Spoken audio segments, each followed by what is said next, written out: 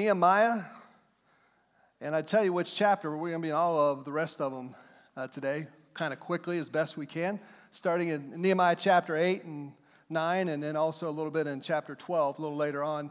But we've been on this series of the favor of God and finding and having the favor of God. And we made the statement in the beginning that living without the favor of God is like taking a trip without a map or supplies. It's like taking a trip without map or supplies. Without having God's favor, without having God's hand upon our lives, without having His blessing, without following His direction and His guidance, without doing that, it's like just blindly wandering, trying to figure out how to get from point A to point B, but having no way of knowing, matter of fact, where you're going, nor how to get there. And worse, it's like taking off without a debit card or cash, and trying to get gas is impossible, and you're just no supplies, no food to eat. It's impossible to get to where you're headed.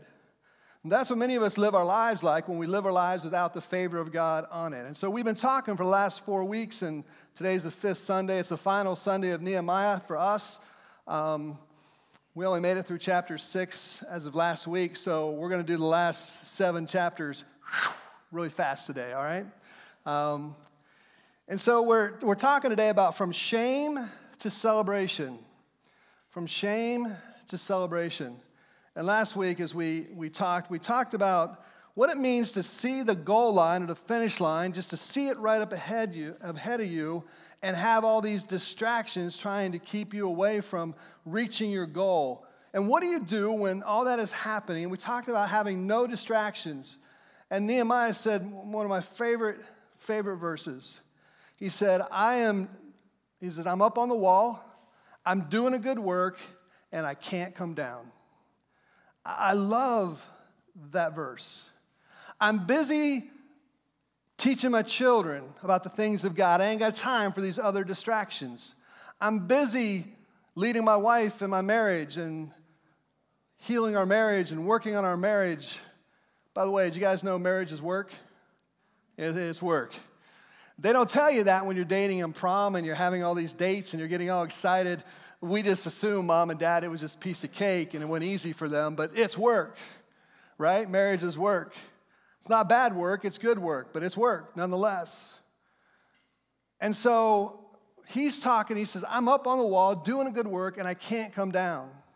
Maybe it's a work in your workplace. Maybe you're doing something good there. Maybe it's something in your neighborhood. Maybe it's something at the church. Whatever it is, I can't be distracted. The goal line's right there, and I'm going to get there.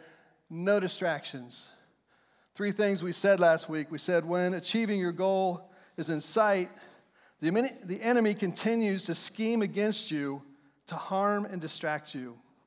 The enemy continues to scheme against you to harm and distract you. For 4 chapters, Tobiah, Sanballat, and then Geshem came along, and they are continually throwing threats at him, scaring him. He's got other people coming up and telling them, and they're doing everything they can to distract them, to harm them, to get them to be intimidated, and to stop this building of the wall. Second thing we talked about, we said maintain your focus. Number 2, I'm doing a good work and I can't come down. And number 3, pray for strength and don't let your hands get tired. Pray for strength and don't let your hands get tired. That was last week, no distractions. This week we're talking about going from shame to celebration. In chapter 1, it opens up and the story starts with Nehemiah. His brothers come to visit him. He's the wine taster or the cupbearer for the king. He's the food taster. He's the guy who dies if you poison the king, right? He eats it first. If he lives, the king eats it. If he dies, the king says, ooh, right? I missed that one. That was Nehemiah's job, right? It was a prestigious job because the king didn't want to die. So he trusted Nehemiah with his life, literally. And the story opens, his brothers come to see him from Jerusalem. He's with Artaxerxes, and so he's quite a ways away. And so he's with him, and they come to see him, and he says, how you guys doing? How is Jerusalem? And his brothers immediately break down. It's horrible. The walls are broken down. The temple's broken down. The homes are still broken down. The gates are missing. They burned them all down. It is a mess. Now, they were in captivity for 70 plus years, and now it's been another 20 to 70 years, somewhere in there. So anywhere from 70 to 140 years, these walls have been broken down. The doors and gates have been burnt down. The city is a wreck. And as the kings are letting them go back to the city, they're going back to this broken home. I understand Jerusalem was where they worshiped the Lord. It's where the temple was. And so it was their Mecca. It was their worship place. It was where they met with God. And so it was, for them, it was losing everything. And they looked at Nehemiah, and Nehemiah's heart was broken. And guys, it doesn't get any worse than that for these people. There's no hope. There's shame. They tried rebuilding the walls and it got shut down. And they're sitting there and they're hoping and they're praying every day, God, do something. And nothing happens. The walls, when they're finished, are 13 feet wide. They're 8 feet wide, 26 feet high, a mile long, give or take on some of those dimensions. It's a huge wall, and it's torn down, and they're just distraught. But one man prayed. One man prayed dangerously. Nehemiah starts to pray in chapter 1, and for 3 months he mourns and fasts and cries out to God. At the end of Nehemiah chapter 1, they show his prayer, and he prays his prayer, and he says, God, my fathers, our forefathers have sinned against you. You are right to rip this home from us. You are right to take us into captivity. We sinned against you, and I have sinned against you. God, forgive me. And then he prays, God, do something special in my life. God, use me. And he prays that dangerous prayer that God would use him. 3 months of fasting. But God was up to something. The people have been praying. They've been crying out. Have you ever cried out and prayed to God for something for so long that you just kind of gave up? You still prayed the prayer because you still believe that God could do it, but in your heart's of heart, you just kind of gave up. You don't mean to be skeptic or pessimistic, but you just kind of said, ain't never happened. You know, you talk to that friend and they've been trying to find the right guy and they've been dating for years and never found the right guy, and they're just like, ain't gonna happen.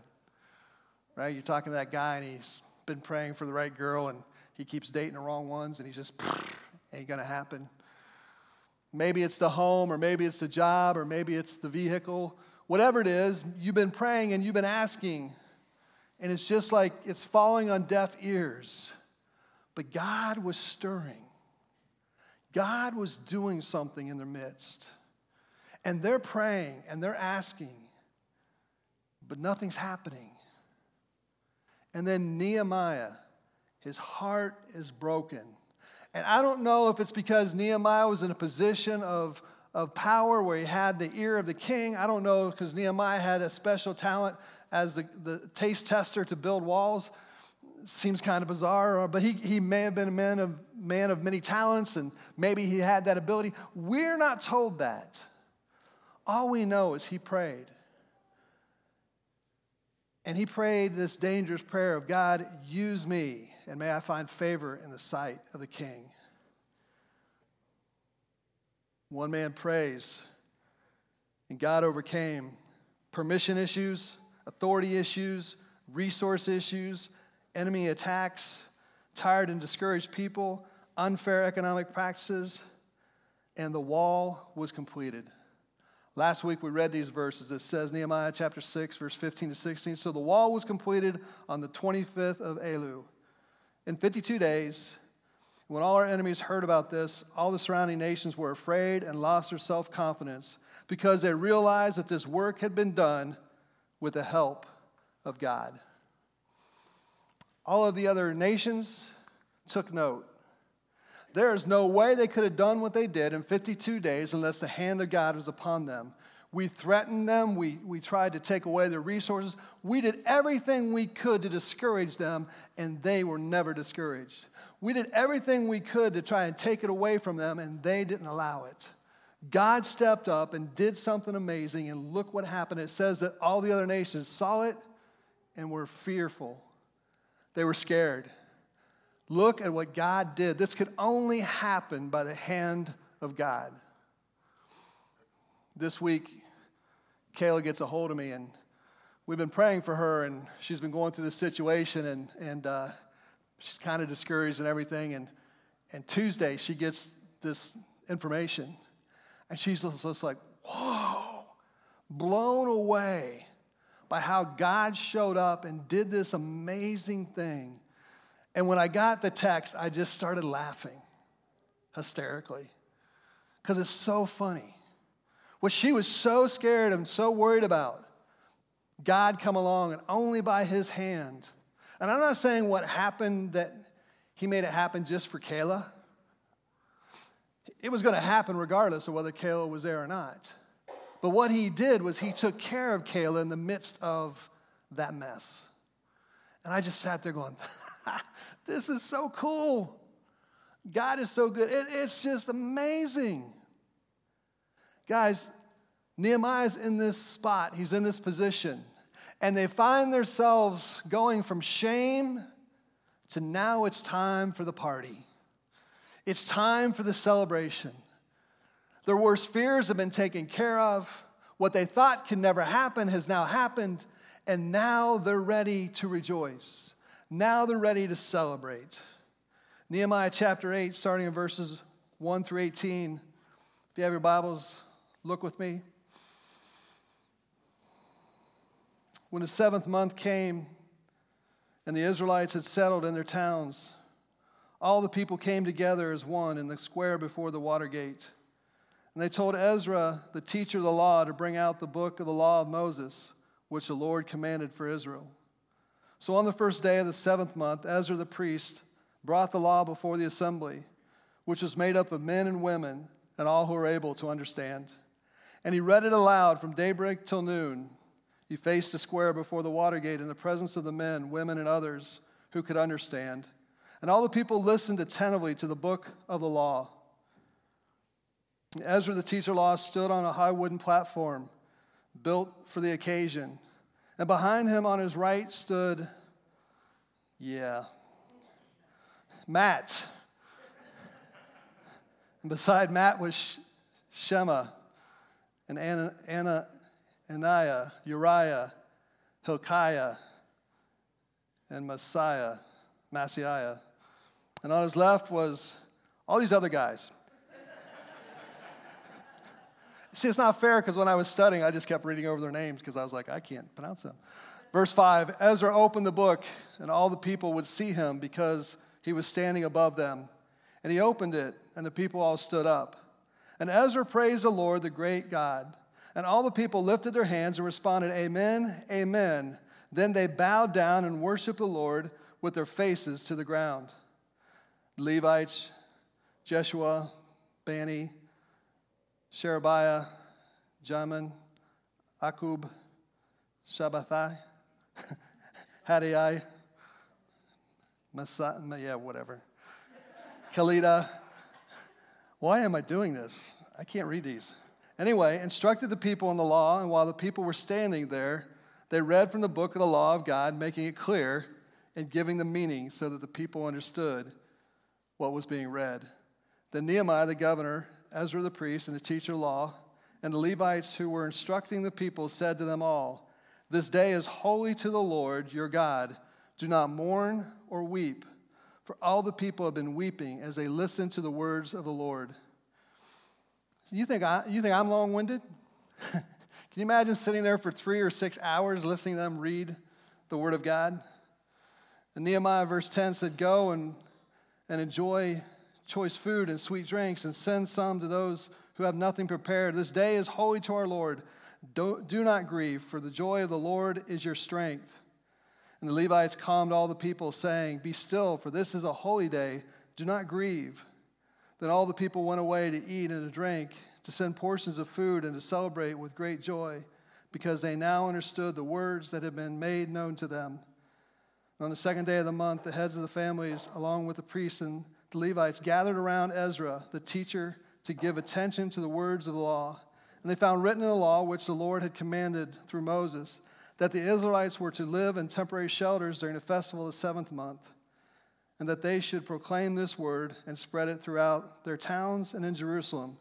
Go into the hill country and bring back branches from olives and wild olive trees, and from myrtles, palms, and shade trees, to make temporary shelters, as is written. So the people went out, and they brought back branches and built themselves a temporary shelter on their own roofs and in their courtyards, in the courts of the house of God, in a square by the water gate, and by the one by the gate of Ephraim.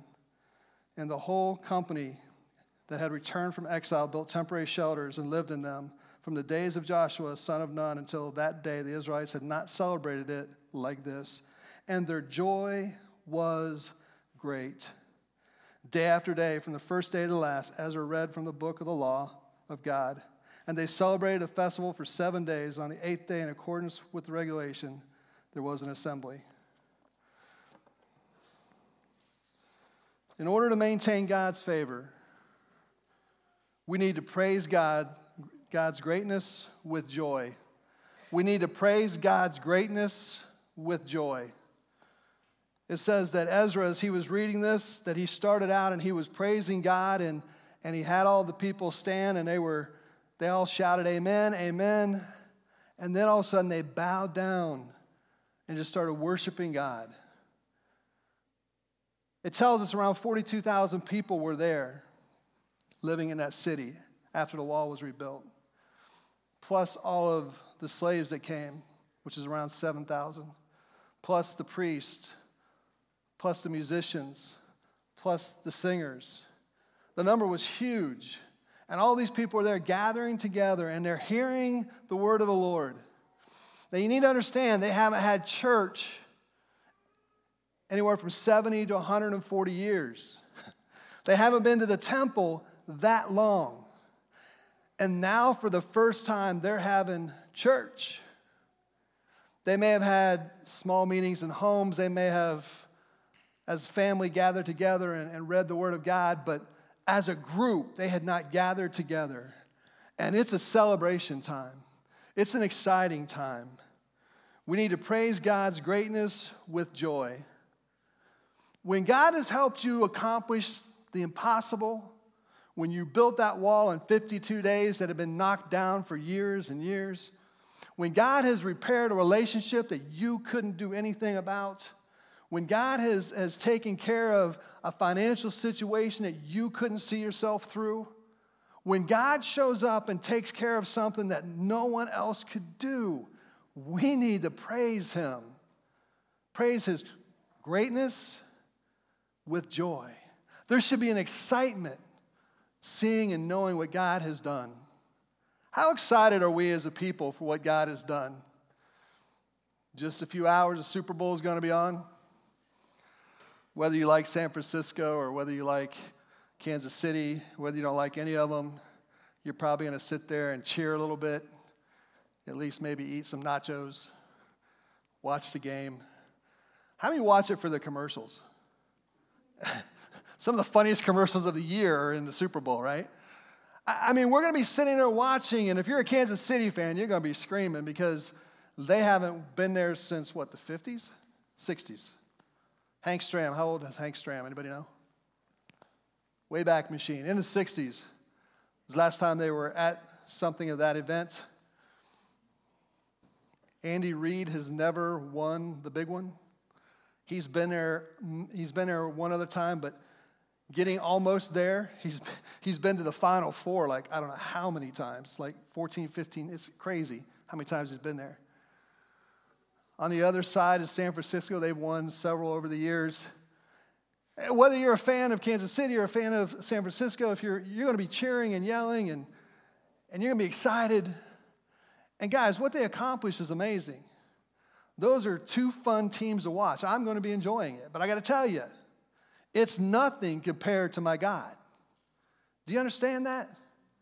What God does is so much greater than anything that we ever accomplish. I bench press 500 pounds. That's awesome. My God holds the world in his hands. I mean, it doesn't matter what your resume says, who you are and what you can accomplish. My God is greater than that. And we should worship him with praise of God's greatness. Nehemiah chapter 9, verses 1 to 6, if you would just turn over there, next page. It says, on the 24th day of the same month, the Israelites gathered together, fasting and wearing sackcloth and putting dust on their heads. So they've come in an attitude of mourning. Sackcloth is worn to show that they're sorrowful, that they're sorry, that they're upset about what has happened. And so they're putting ashes on their head. They're wearing sackcloth to show their humility. Verse 2, and those of the Israelites' descent had separated themselves from the foreigners, and they stood in their places and confessed their sins and the sins of their ancestors. And they stood where they were and read from the book of the law of the Lord their God for a quarter of the day. And they spent another quarter in confession and in worshiping the Lord their God. So for 3 hours they read the Bible, the law of Moses. And for 3 more hours they stood there confessing their sins and their father's sins, and their grandparents' sins, and their great-grandparents' sins, up to the 7th generation, right? And standing on the stairs of the Levites were Jeshua, Bani, Kadmiel, Shebani, Buni, Sherebiah, Bani, and Kenani. And they cried out with loud voices to the Lord their God.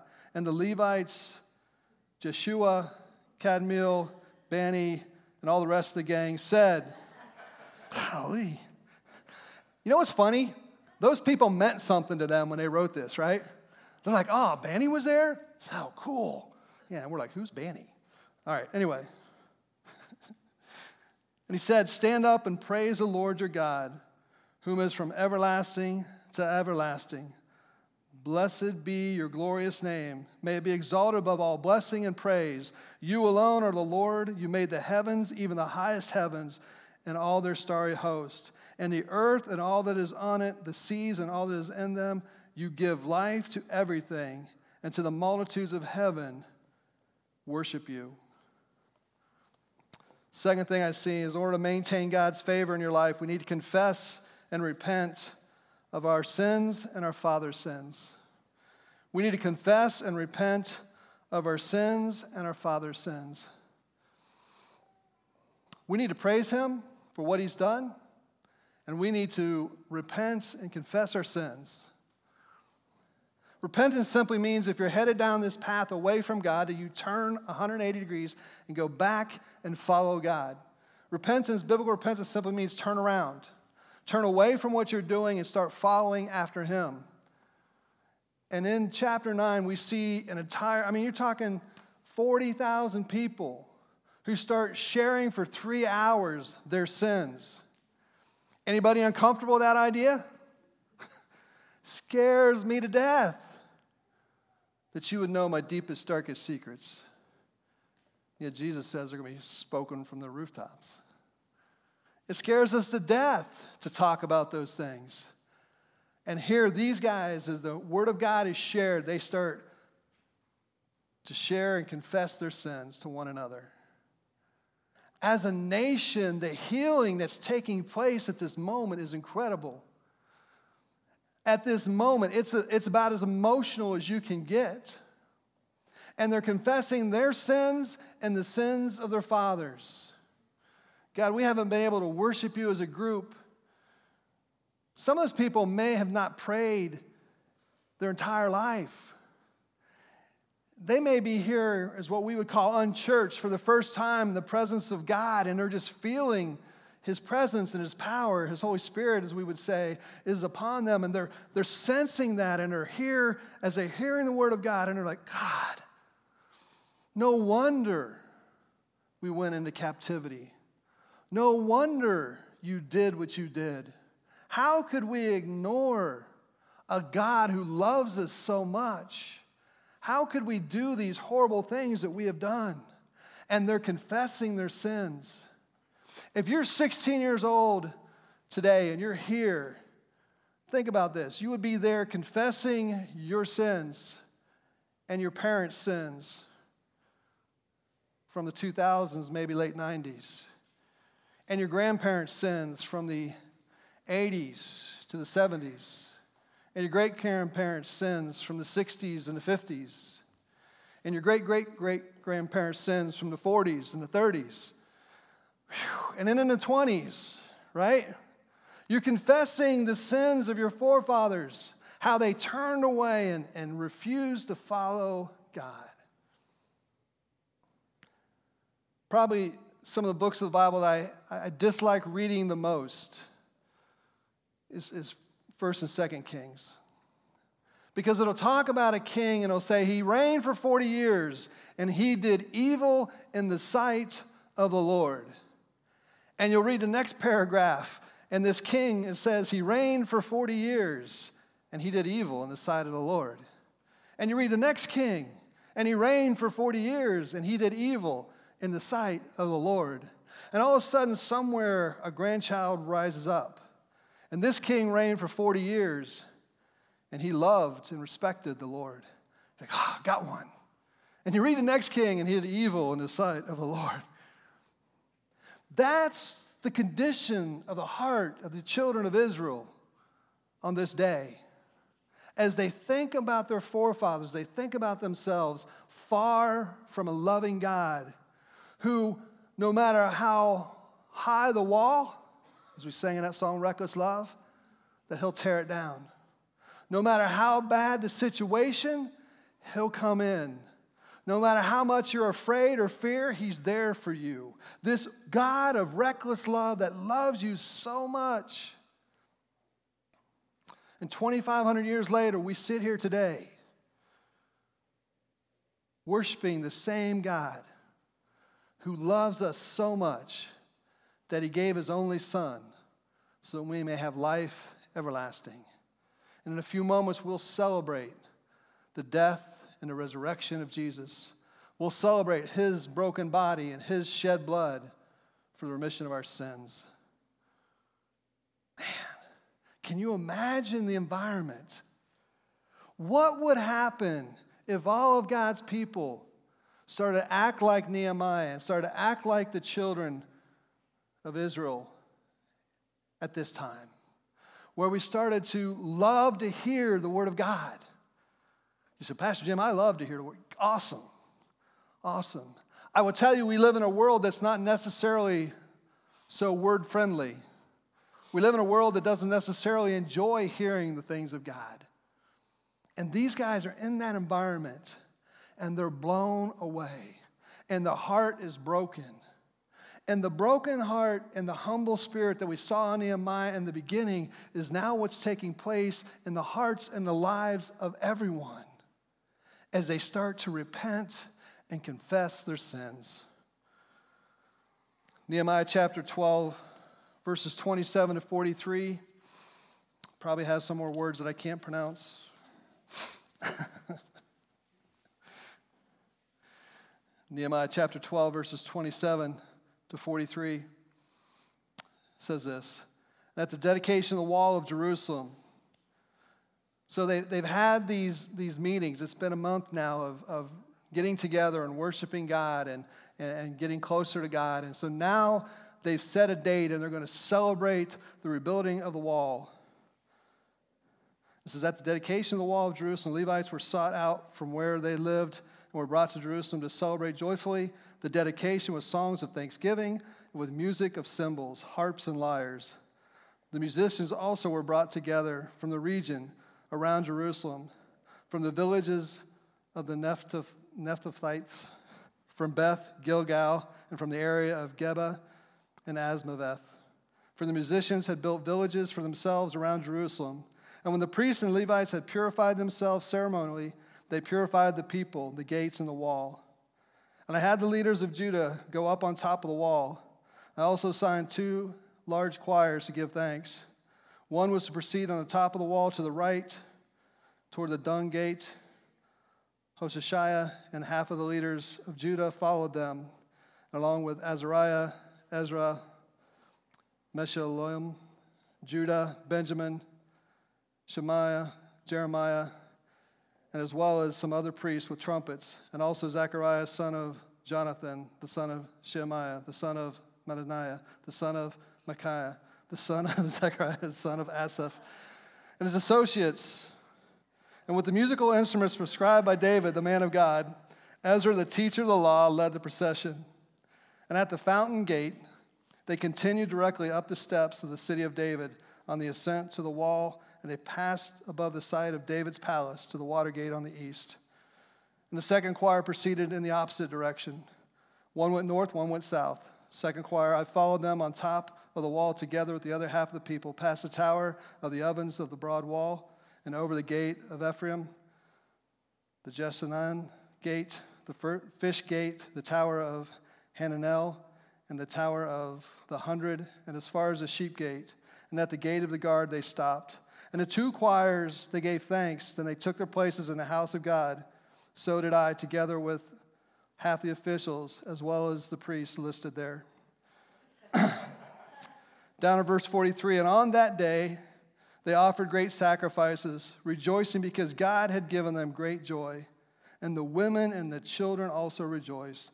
And the sound of rejoicing in Jerusalem could be heard far away.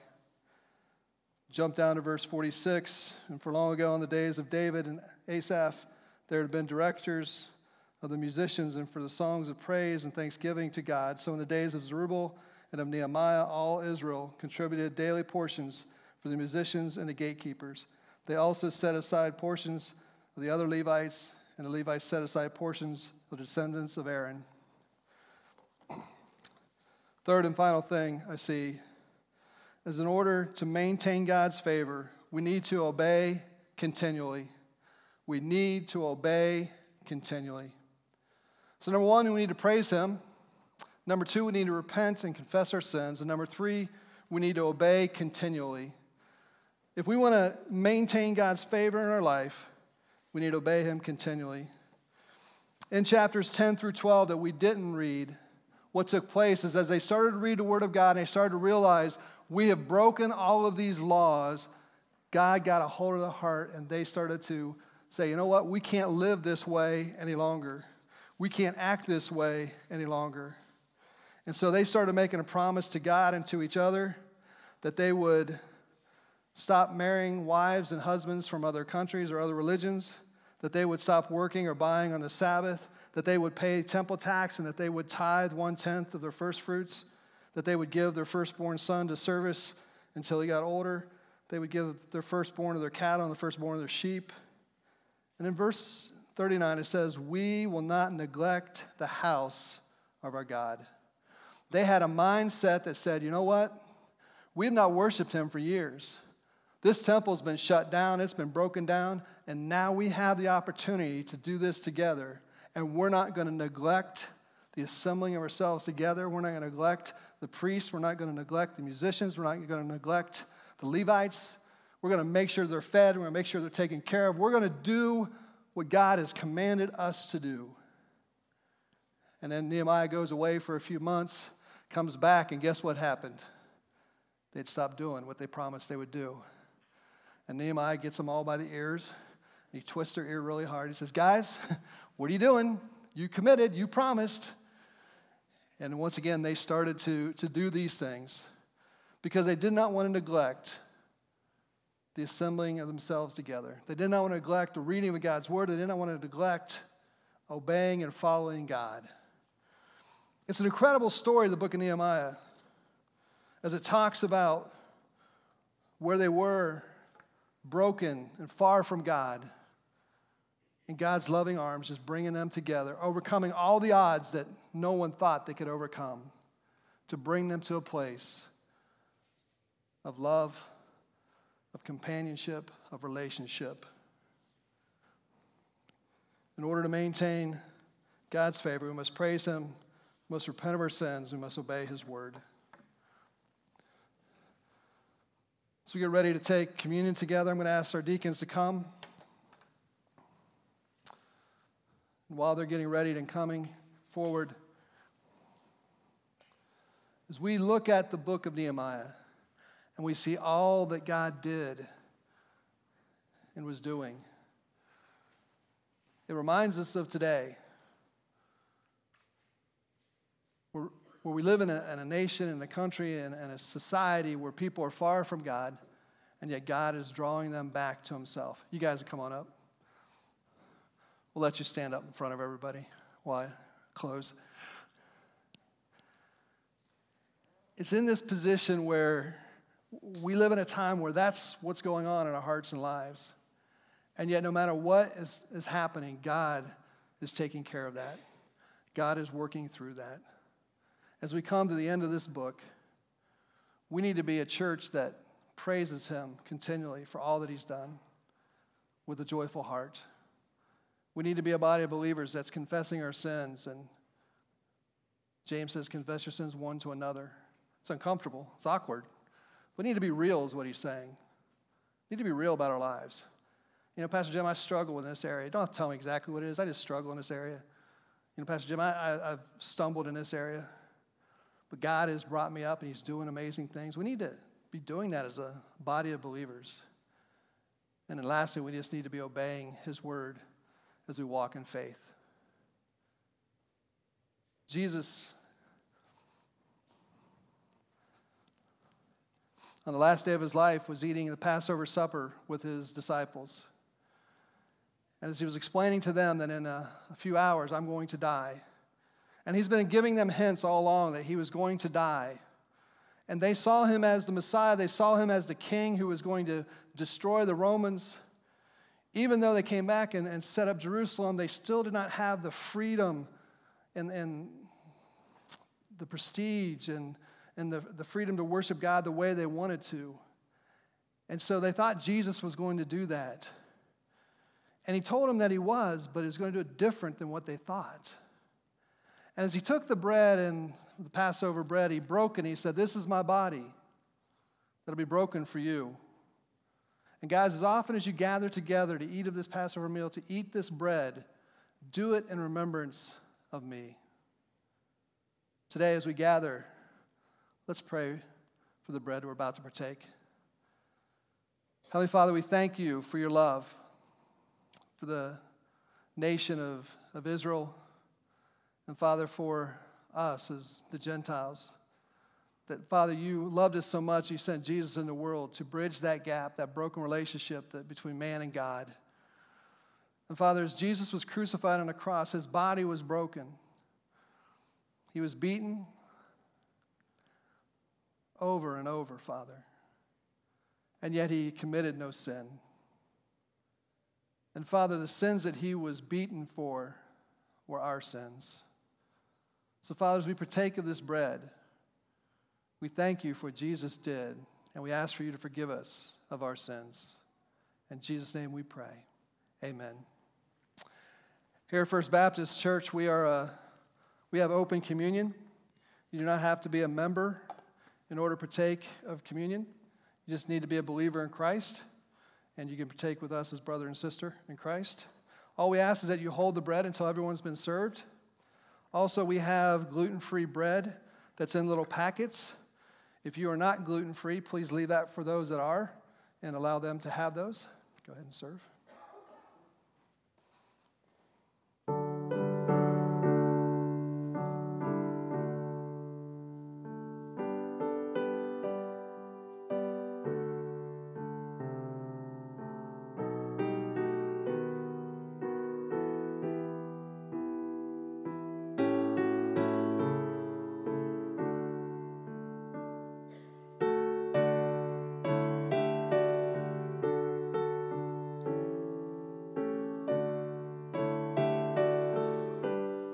Isaiah 52.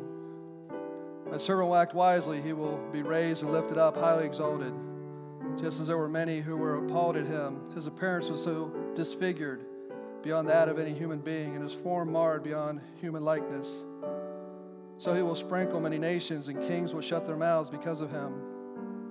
For what they were not told, they will see, and what they have not heard, they will understand. Who has believed our message, and to whom has the arm of the Lord been revealed? He grew up before him like a tender shoot, like a root out of dry ground. He had no beauty or majesty to attract us to him, nothing in his appearance that we should desire him. He was despised and rejected by mankind, a man of suffering and familiar with pain, like one from whom people hide their faces. He was despised, and we held him in low esteem. Surely he took our pain and bore our suffering. Yet we considered him punished by God, stricken by him, and afflicted. But he was pierced for our transgressions. He was crucified, crushed for our iniquities. The punishment that brought us peace was on him, and by his wounds we are healed.